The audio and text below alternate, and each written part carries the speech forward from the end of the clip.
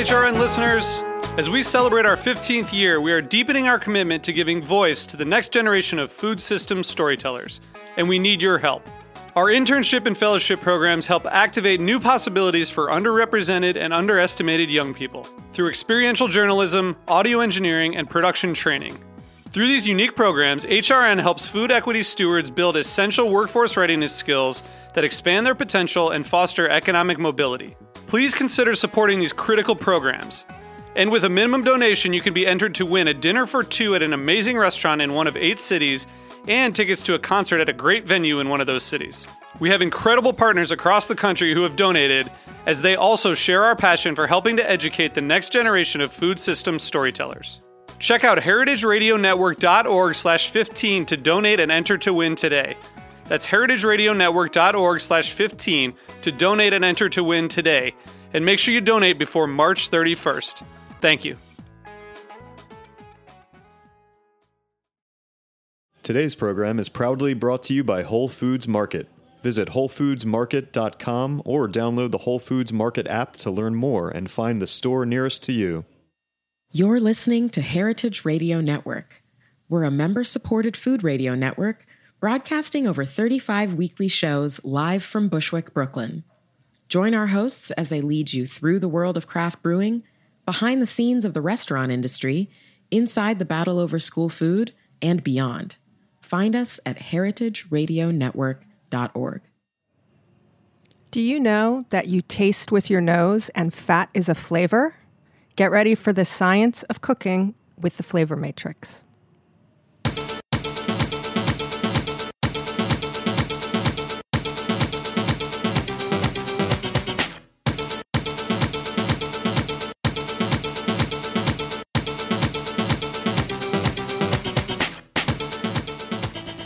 Hello, hello, Heritage Radio Network listeners, tuning in from 165 countries around the world, about 1 million listens a month. Today, they are tuning into Tech Bites, the weekly show where we talk about the intersection of food and technology. And today, that intersection is the Flavor Matrix. It sounds very exciting. It is not a movie with Keanu Reeves, but it is a book by James Briscione, who is with us today in studio to talk about his recently published tome. James, thank you for coming out. Thank you. Thanks so much for having me here. We are here in the backyard of Roberta's Pizza in Bushwick, Brooklyn, in the Heritage Radio Network studios, which are 2 repurposed shipping containers. It's really true. We can look onto the pizza restaurant. It's amazing and a little wacky, but a lot of fun. And we're going to start off the show today, like we always do, going around the shipping container, talking about apps. Apps we love, new ones we've discovered, old favorites that have been living on our home screen for 10 years. And today, we will start off with a voice we haven't heard in a little bit because he's been traveling and rambling. Dave Tatasciore, our engineer and studio manager, who's just back from Charleston. Yes. Where Heritage Radio Network set up a studio to do some live broadcasting from the Wine and Food Festival. It was a whirlwind weekend in Charleston. How was it? It was great. I think this year we had a better sense of how things were going to go. We did it last year also, and I think we were just better prepared this year. We were a lot more efficient. We had all the episodes cranked out and edited and posted before we even left town. So, yeah, very happy about that. And where can people find this? This is one of our special Heritage Radio Network on the Road series, where we go on the road and record and interview amazing things. Right. So if you go to heritageradionetwork.org, and then if you look at the list of shows, it's under special shows. It's called Heritage Radio Network on Tour. It's got an interstate highway sign in the logo, so you can't miss it. How appropriate. Yep. Did you get a chance to eat while you were in Charleston? Although we flew there, so. Don't tell people. Yeah, I mean, the tour bus is parked out back. It's a road trip, Dave. Yeah. Did you get a chance to eat? I love Charleston. It's one of my very favorite food cities. No, I didn't eat at all weekend, actually. Oh, my gosh. Yeah. You're one more festival away from your ideal weight. Yeah. Where's that? Where's the rim shot button? No, we ate a lot of great food, of course. We ate at Fig one night. We had breakfast at Hominy Grill. I love Hominy Grill. We went to Jiao Bao, which is this great Asian place. I've not had Asian food in Charleston. It's fantastic. I'll bet. Everything is yeah. so good down there. I really like that town and like that food. It has a very nice vibe also. You should come next year. I should. Host a show or 2 or 3. Excellent. I will put that on my calendar. We can talk about that. Okay. Do you have an app for us? Yeah, we're getting back on the Dave Tat privacy train. Yep. Dave likes privacy and organization. My favorite place to be. Security. Yeah. Security from the man. Behind the veil. Yep. It's a Google app, Google Authenticator, which is used in 2-factor authentication. So any site that, well, not any site, I guess, but many sites that offer 2-factor authentication give you a choice of how you want to receive your second factor, whether it's via text or email or via app. And this is an app that it'll just give you a push notification when you're logging in. And so it's a lot easier than having to go into your text, your email, and click on something. This way it just comes right up on your home screen of your phone, and then you can log in. Do you feel more secure? Not really, but it's something to do. Can't hurt, right? Yeah, I guess not. Because Google already has all They already your have data. everything, yeah. I mean, So what else can I can't give hurt. them? Right. James, do you have an app that you like right now, or the one you use all the time? I do, actually. So I've been traveling a lot recently, too. With the book coming out now, and we're just getting around with lots of things. And it's not a new one, but the Chef's Feed app. Oh, that's great. Do you know that one? We've had it mentioned really, really early on, but not in a while. It's just a fantastic app because I'm not a person who plans ever. Anything is like I show up in a city, I'm like, cool, where am I going to go eat tonight? And in the Chef's Feed app, you log in and you pull up the map and you can see, where within the, it shows you on the map within the area that you're standing where other chefs like to go eat. And lots a lot of like the local chefs and chefs from that town, and they log in and like mark down and like, oh, you got to go get the pizza at this place and you got to try the ribs here. So it's fun. So you can kind of scroll through, see what some of the best dishes are, and plan out your day of eating. I just ate my way through Denver on the Chef's Feed app. And do you also contribute content? I do. So you add your 2 cents or recommendations or endorsement? Yes. Yeah. So whenever I eat something great, I try to get in. I try to remember to get in there and be like, oh, you got to come here and eat this. I was updating a few things in Denver, I think, when I was there just a couple of weeks ago. What was one of your favorites? So I was on a pizza tour in Denver. Okay. And actually. why not? Yeah. Well, I'm getting ready to go open a pizza restaurant down in Florida. Okay. Well, pizza, Italian in general, but pizza, handmade pastas, and a lot of beautiful Gulf seafood. So we were hitting up a lot of the pizza spots in Denver. And is there a specific type of pizza that's native to Denver? No, it was a lot of beautiful, really kind of just like here. The Roberta's just, wood burning Neapolitan style, wood burning oven, beautiful crust. And actually the best one I had also came out of a shipping container. What do you know? Maybe that's a part of the secret sauce, the shipping container. It could be. I had a conversation years ago with, who was it? Oh, I think it was actually Joel Robuchon on the occasion of opening one of the restaurants in New York. And we were talking about the bread. They always have amazing bread at his restaurants. And we were talking about how when you have a boulangerie or pastry that's been there for years and years and years, and you make the bread in the same room, that the actual environment of the room contributes to the end result of the product, because bread is made from yeast, it rises, it's a living food, and you have some of those things floating around in the air and on the walls and all of that. So you could have the exact same recipe for something like bread produced in a different kitchen to a different result, because you would be missing the natural elements from the environment. Yeah. It's absolutely amazing. That stuff is around us all the time, and you never realize it. And I've actually been kind of toying with that idea if we're gonna get down there to Florida and try to start a natural ferment, and kind of keep a mother going at all times. And maybe you need a shipping container. Maybe it's something about the recycled shipping containers and the metal. Maybe they have like salt in them from being outside on the ocean forever. Yeah, going back and forth transatlantic. Who knows? Who knows? There could be something there. Could be. Well, my app today is an oldie but a goodie, but it is to announce some exciting news. We now have all of the Heritage Radio Network shows on Spotify, which is exciting. We've been on iTunes and Stitcher Radio for a long time, and we are now on Spotify, which means it's just one more easy way to download your favorite shows and take them with you. So get the Spotify app, get Tech Bites, get all Heritage Radio Network shows lineup. We have about 35 live shows a week, something for everyone. So check it out, Spotify. We're excited to be here. Very cool. Yeah.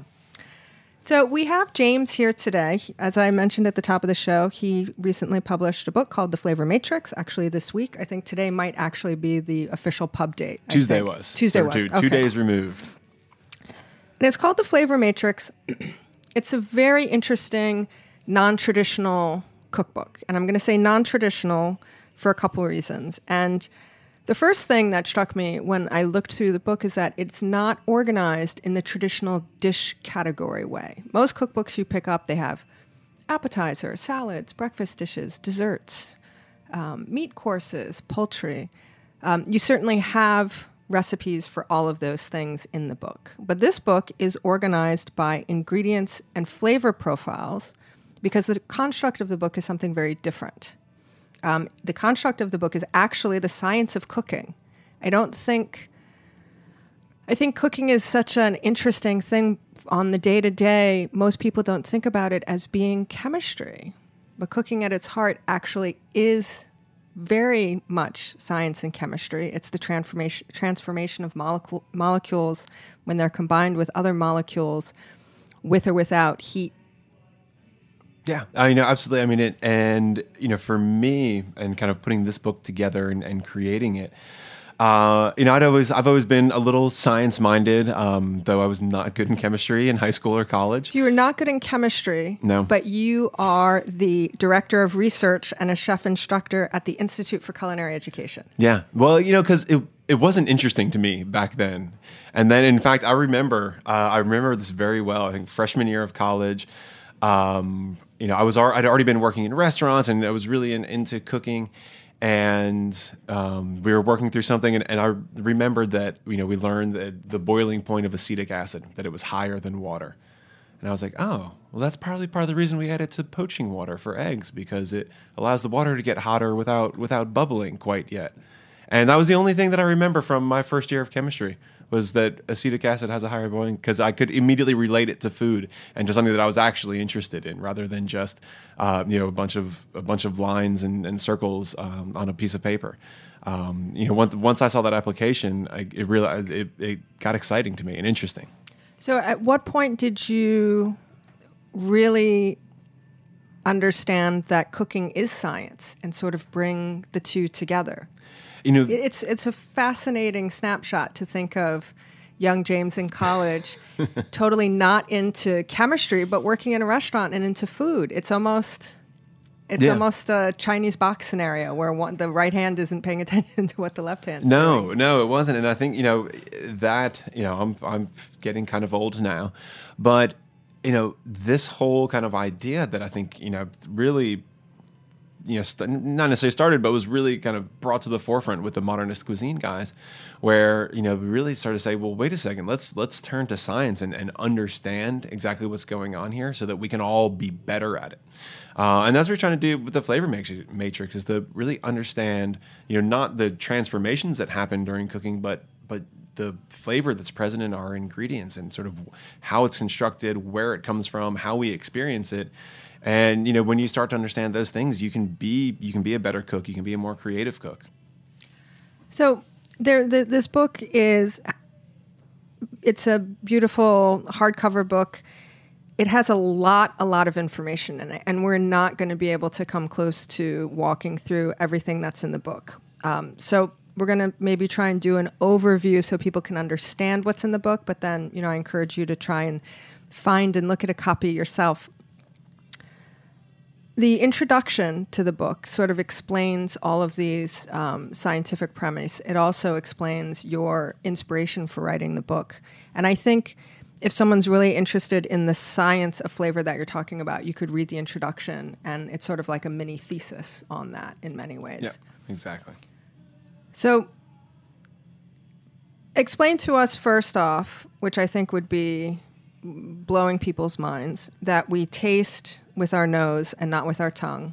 And then explain to me why fat is a flavor, which is going to make probably some people very concerned. Yeah. That fat's a flavor. It's a great flavor. I like the flavor fat. Yeah, totally. So, when we take a bite of food, two things happen. First of all, your tongue kind of kicks in and starts sensing certain molecules in the food. But it's, your tongue really can only report to the brain on a very few things, and it's those things that we know, that we've kind of always known: sugar, sweet, salty, sour, bitter. And umami. Those are kind of the 5 classic tastes. Umami is a recent classification. It is and isn't. In the U.S. and sort of, quote, Western cooking. Like we've recently... Because it was the big 4 for a long time. Which is, what we learned. And we learned about how they were, you learned that they're... You see the little grid? Lined up in these neat little rows around the center, the sides of your tongue, which is not true either, because there's sensors for all of the taste all over your tongue. Some of them are a little bit more concentrated in certain spots, but it's not like the tip of your tongue is the only place you can taste salt. You taste salt everywhere. You can taste salt on your cheek.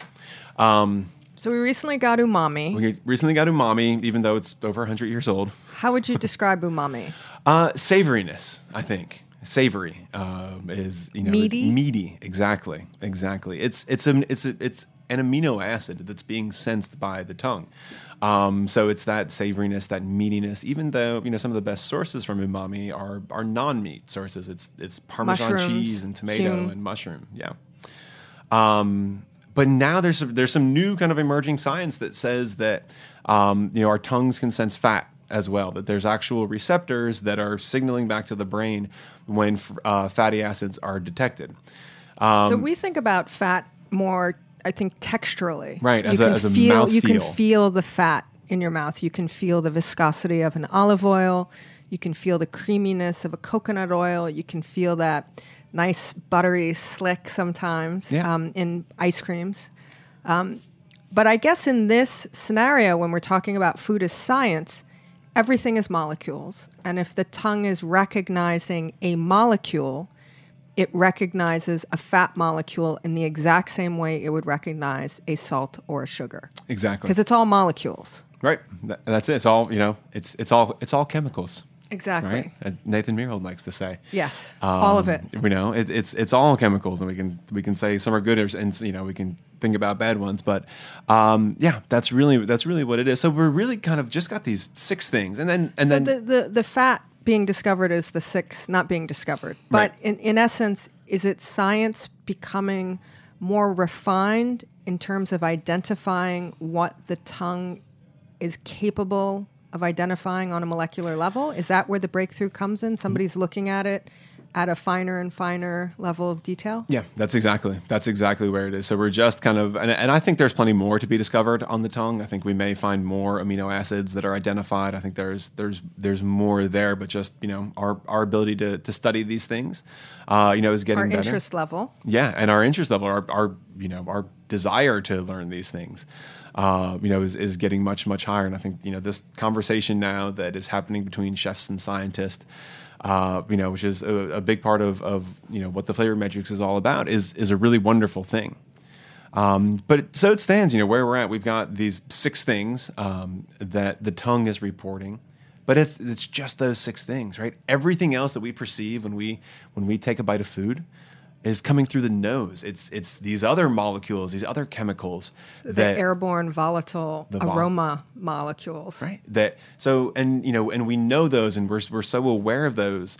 When you walk into a place that's baking that fresh bread. Roberta's. Yes. You can walk into Roberta's. You can smell the wood burning oven. You can smell the fire, the heat, the char, the delicious crust, the cheesy tomato.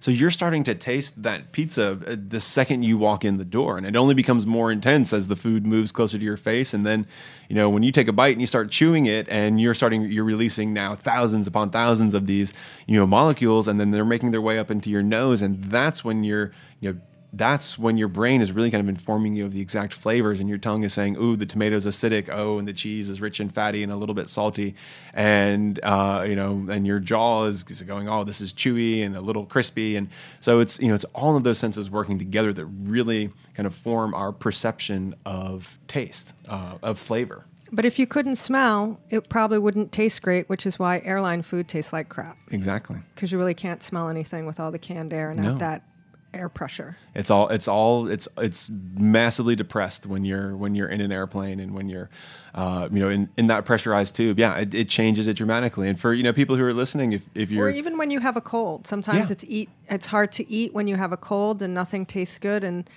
that's primarily because your nose is stuffed up and you're not smelling anything. Those pathways for flavor are blocked. And I love when I'm talking to people, if they have a cup of coffee in their hand, pinch your nose closed and take a sip of coffee.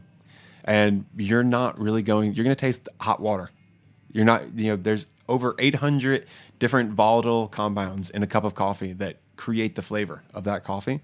And when you cut off the pathway for them to be perceived, it's all gone. So where does 800 fit on the spectrum of compound?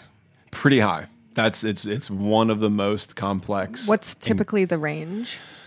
Most are going to be 200 to 300 different compounds. So what would be in the 200 to 300 category? Vanilla, actually. You think That's about that as a surprising deep to me. complex. It was surprising to me too. We think of vanilla as being so aromatic and super complex, right? But no, because it's it is, but they're all pretty tightly packed, I guess in specific categories. So coffee about 800, vanilla around 2 or 3. A leaf of lettuce 20. Leaf of lettuce 20. Yeah, there it is. Flavorless.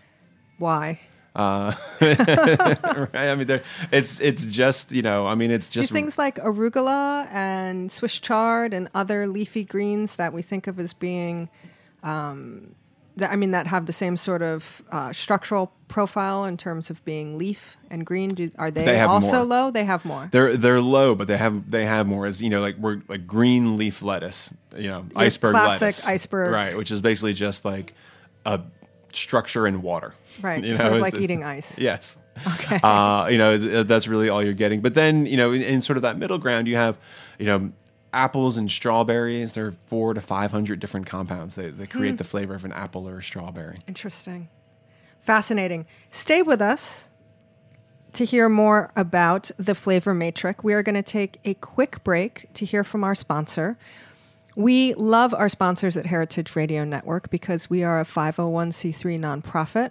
We subsist entirely on the generosity of our members, underwriters, and grants to keep the lights on and the mics hot. Stay with us after we hear from who the amazing company supporting us today is.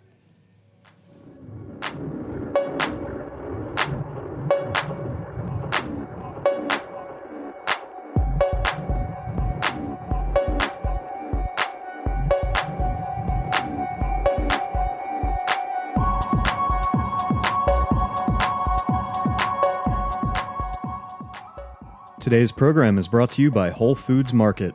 From papayas and samosas to reishi mushrooms, if it's something that sounds delicious, chances are you'll find the freshest, best version of it at Whole Foods Market. They have more than 400 stores across the country, so if you consider pizza its own food group or just can't imagine when avocado toast wasn't a thing, Whole Foods Market has you covered. Visit WholeFoodsMarket.com to find a store near you. Whole Foods Market. Whatever makes you whole.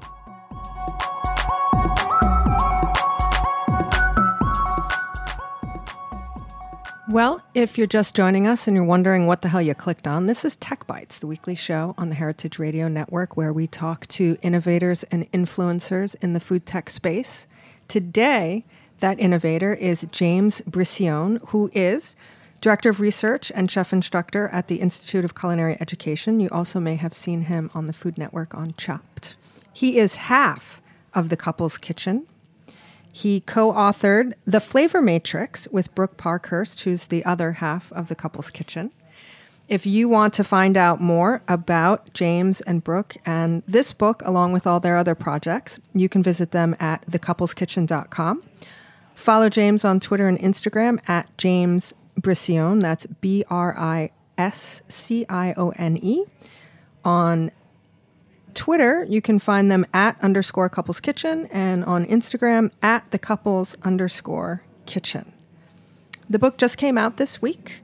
It is available for about $30 from Houghton Mifflin Harcourt. It is zooming up the charts on Amazon, so you can definitely find it there. And it's also nice because at Amazon they have that sort of look inside the book thing, which we love. But I so encourage you to go to your local cookbook shop and your local bookstore to walk in and grab a copy and support our local libraries and booksellers. So this is a great, really food tech book. It is about the science of cooking, and sometimes we forget that cooking is a science. And the impetus for this book came from James had the opportunity to work with IBM on their Chef Watson project. If you're interested in IBM Chef Watson, that was one of our early shows back in 2015, episode number 15. The IBM Chef Watson project was fascinating.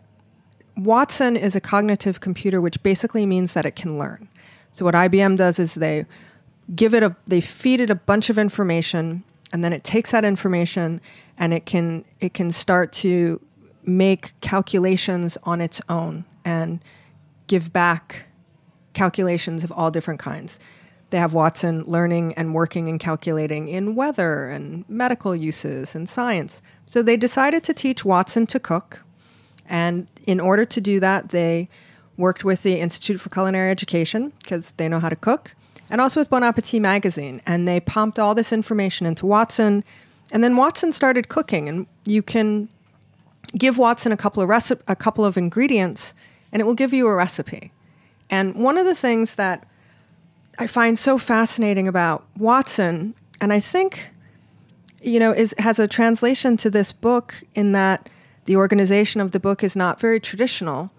Watson doesn't have any preconceived social ideas or habits about what we're supposed to eat at certain times of the day or what we're supposed to combine in terms of ingredients and flavors. I take the example of breakfast. Sometimes Watson would kick out these crazy breakfast recipes.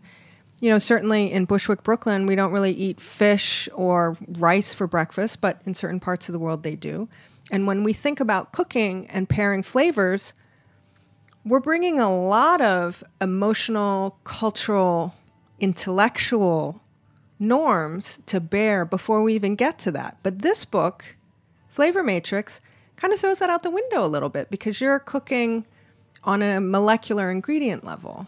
It was the thing that really kind of struck me the most in working with Watson. And when we started that project was learning to shed all of those preconceived notions of what's supposed to go together. And, we all have to have a point of reference. So I think for every chef, and especially young chefs, you really are just so tied to what you've seen before in previous experience. And, you get into a little bit of experimentation and trying things out here and there, but that's a really inefficient model for finding, for discovering flavor combinations.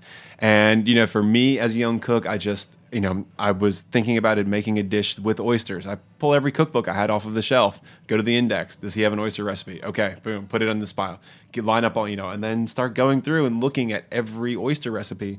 These chefs that I really loved and respected, and would try to get a sense of, what makes a good oyster dish from looking at all of these different recipes, piling through these cookbooks.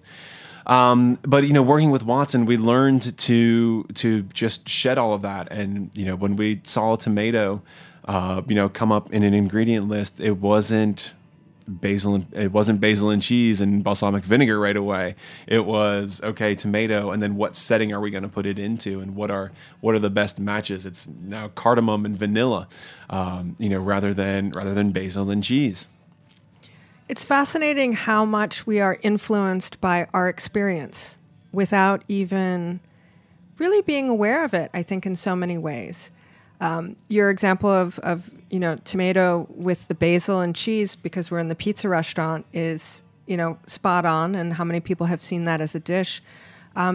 Tomato is a fruit, and sometimes you have it, paired with strawberries or, watermelon and different flavors like that pull, that work on the sweetness and the acidity. So I don't know, tomato and watermelon might be weird, but maybe not someplace else, and certainly not to a computer who isn't worried about that. Yeah, and who doesn't know, what a tomato's supposed to go with. And I think, when you look at it, and there are recipes in the Flavor Matrix, but it's not meant to be a recipe book. It's a book for inspiration and ideas about cooking.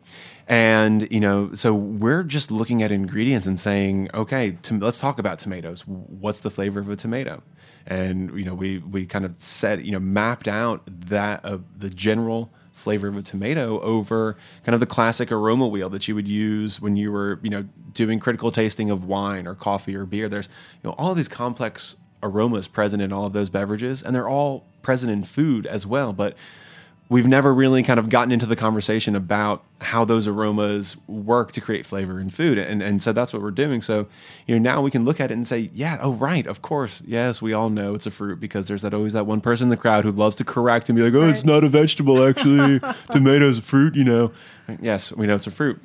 But and what that means, though. So, okay, yeah, it's a fruit. It's, it's closely, it's in the fruit family. It's related, and it has all these aromas that are very fruity. And, a lot of times the flavor, I like to say that a strawberry is just a tomato with perfume. And that's really kind of the difference. You have these beautiful, floral notes that kind of craft this thing into a strawberry, and then you have these, savory notes that craft this thing into a tomato. But if you kind of shave off some of those edges, they're kind of the same thing, structure-wise. Right. And it comes down to just really like the sugar and acid balance within them. And I can manipulate that myself. I can add a little sugar to it. I can add a little vinegar to it and take it away and start crafting, different, when I think about flavor that way, I can start crafting new things out of these ingredients. So this sounds very scientific for someone who did not like science in school. Have you discovered a love for science through this project? Did you at one point, there must have been a reason why you went into, chemistry in college. Did you love science at one point and then fell out of love with it? This is a very academic, geeky, laboratory book presented in a way that I think everyone with varying cooking, interests and levels can certainly enjoy. But are you fully in the science camp now? I am. And again, it's, now that I've kind of discovered that application of it and a way to use it that's not abstract, that I can, see results from. I often, I like to kind of tell people, for me, I'm also a big sports guy. Now in sports analysis, it's all about analytics. And I like to say that this is kind of the analytics of cooking. Well, also in sports, the analytics of nutrition is a big storyline now also. Did you have to restrain the scientist part a little bit in this book to sort of make a broad appeal with the subject matter? Do you envision a smaller pamphlet or compendium maybe down the line that just has infographics and no glossy photos, which is going further into the real deep science of this? Well, so my editor is fantastic. Shout out to Alex Littlefield. And then my wife, my writing partner in this, was the one who really took the geeky science edges off of it, because I would, we'd either be discussing or I would have, written out a section and she would read it and she goes, I don't understand that. She's like, no one's going to understand that. And if people start out a book with that information, they're never going to read it. And so she would, help me to kind of really help in recrafting. She's a phenomenal writer. So she really kind of, took those hard edges off of it. But we also really tried to kind of tuck the science in at the edges. It's a very good balance. In the front and the back of the book. So if you want to get, really nerdy and deep on this, you can go to the back of the book and you can look up any of the ingredient categories. You can look up the berries, and you can see for blueberries and strawberries and blackberry and all of the berries, the three most important chemicals that make up their flavor. So you can actually say, okay, so the blueberry flavor is constructed by these three compounds, and these three compounds have these aromas, meaning that those are kind of the most prominent flavors in a blueberry. And so now I want to start crafting something, a new dish that has blueberries in it. these are the flavors I should focus on because they're going to be the best match and they're going to make for the most interesting bite. One of the interesting things about the science and where it comes from, I do think we are at really a watershed moment in the food world in terms of all of the information that's available and the different camps that are really aggressively pursuing information about food and where it comes from. A lot of this flavor food science comes from the Watson Project, which is IBM, which is giant computing company on a global scale. A lot of the science, this flavor science and mouthfeel and, what makes your dopamine receptors in your brain go, give me more of that, comes from food industry, the packaged good companies, the CPG companies that are trying to develop the Dorito that's going to make you addicted to Doritos because it's the perfect molecular construction of everything your mouth and brain and body wants. And those are sort of two very different camps. I think also right now today what we have is sort of like functional food for the body and the environment. Companies like Impossible Foods that are creating the Impossible Burger, looking for ways to, in a laboratory, construct something like a burger. And in order to do that, they need to deconstruct elementally how we perceive what a burger is, including the flavor and the taste and all that. So this book kind of comes at a moment when all those things are happening because we're interested in figuring out what exactly our food is on a different level.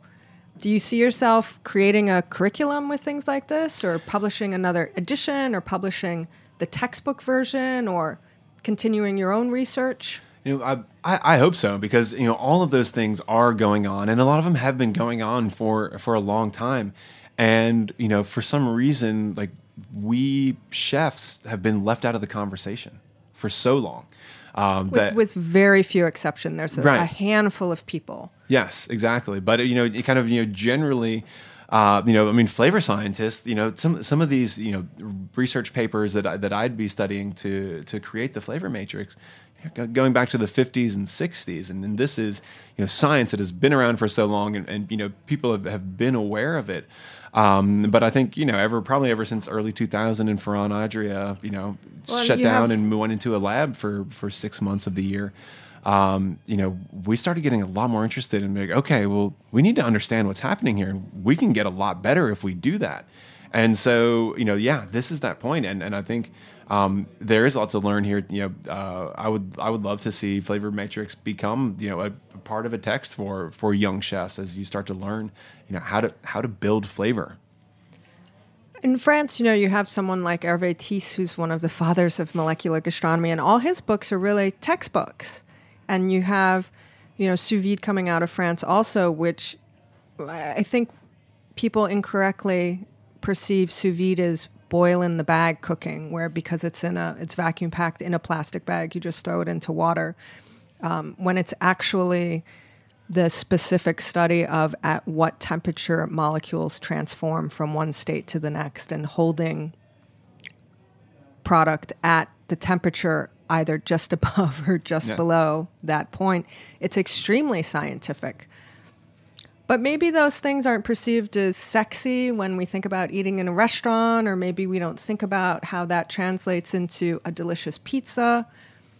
The scientists don't get into the restaurants. The chefs don't get into the labs. How do we create a more collaborative environment, you think, between science and chefs? No, that's exactly it. Like, we just need to keep having. We need to continue talking to one another, because the scientists typically aren't very good cooks, and chefs typically aren't very good scientists. With exceptions, but in general, chefs are not great scientists. So there's a lot of I have the feel for it. Right. I have the instinct for it. I know when it's done. I can smell it. I can touch it. I can taste it. That's right. Yes, right, and that's for the way that's the way we all learned. We all chefs wise. That's the way we learned. I learned just I feel it. In home cooking, you learn standing next to somebody who cooks, and they show you just kind of what to do and what it should look like, and have it be instinctual. So there's some people who think we've been teaching sous vide at ICE for almost 7 years now. There's some people who think that, that takes some of the sous vide takes some of the soul out of it because you're not, constantly touching and prodding at the food to get that feel for it. But the level of precision, that it gives you, and I think, this is so much of, we often think of technology just as the sous vide, I think, is that great example of cooking technology because it is a gadget. It's hardware. It's a gadget. It's It looks like a lab project. But it's, technology is just information and better access to information in whatever form that may come in. And yes, often it comes, in some electronic vessel. But, again, and I think, I'm going to make my bold prediction here. Sous vide may be already on the way out. Really? Yeah. Because on the way out in what sense? Because it's a great entree for everyone to kind of start to understand low temperature cooking. But the technology is moving so fast now that we're going to have a lot of ability to do low temperature cooking with no water baths and no bags required. Low temp precision ovens are going to be everywhere soon. So the sous vide technology is going to be replaced by a different technology to do the same style of cooking. Yep. Even though although, you are in New York City, which is an early adapter town, and you are in the high end of the early adapter food world between Chef Watson and Ice, plus you're head of research, so that implies ahead of the curve. My room is the culinary lab. So. It'll take a little while for the rest of the country to, I think, catch up to sous vide. I mean, right now you can buy little sous vide machines on Amazon for, under $100. Yeah, it's amazing. So does the sous vide need to become as prevalent as a microwave before this next generation becomes prevalent? Because there was a while when the microwave first came out where it was like, what's that weird thing? No, I think so. And I think, I see it just happening.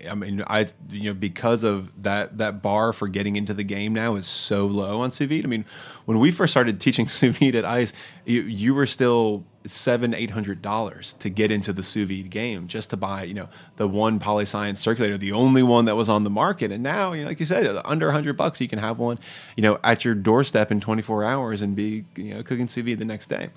But I think you're right that, there will be kind of a continued spread and acceptance of sous vide. And then, because it's, gospel. Once people get into it and they make that first steak or that first chicken breast, like they are telling all of their friends about how great that steak was. Easy. And how easy, right? And how easy it was. And that's the beauty. So now, I've got my steak cooking over there. I don't need to think about it. I can focus on making this beautiful gratin, or I can, craft this really amazing sauce, and I can focus my time on that. I don't have to, use my mental space on worrying about that steak.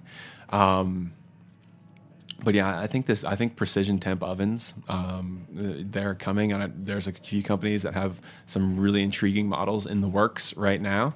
That are going to be around, that are going to come out soon. You heard it here first. Precision temperature cooking ovens, soon to supplant the dominance of sous vide.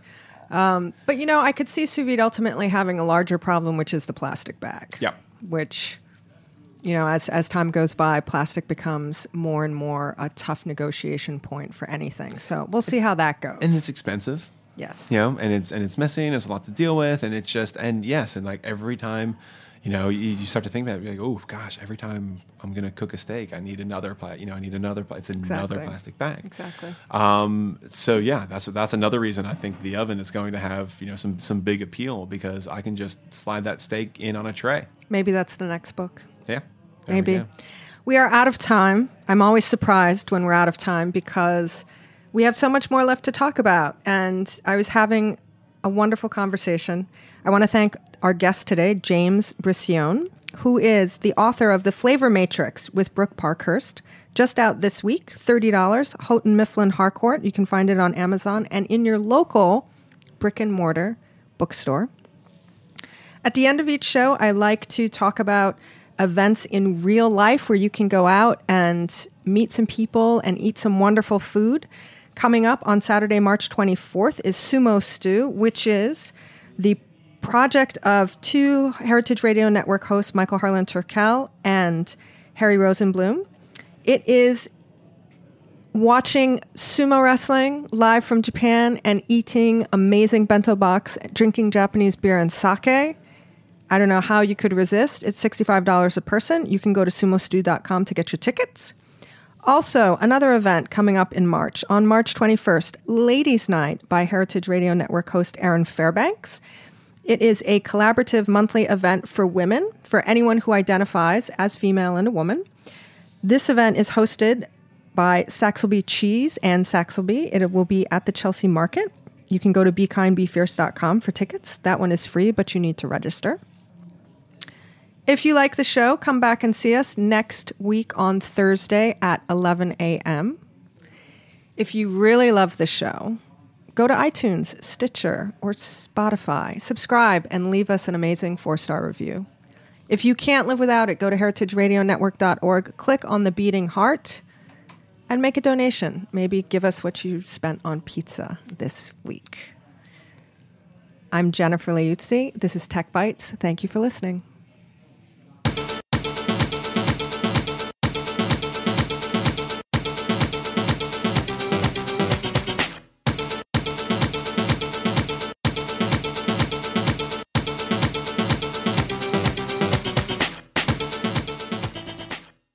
Thanks for listening to Heritage Radio Network, food radio supported by you. For our freshest content and to hear about exclusive events, subscribe to our newsletter. Enter your email at the bottom of our website, heritageradionetwork.org. Connect with us on Facebook, Instagram, and Twitter at heritage_radio.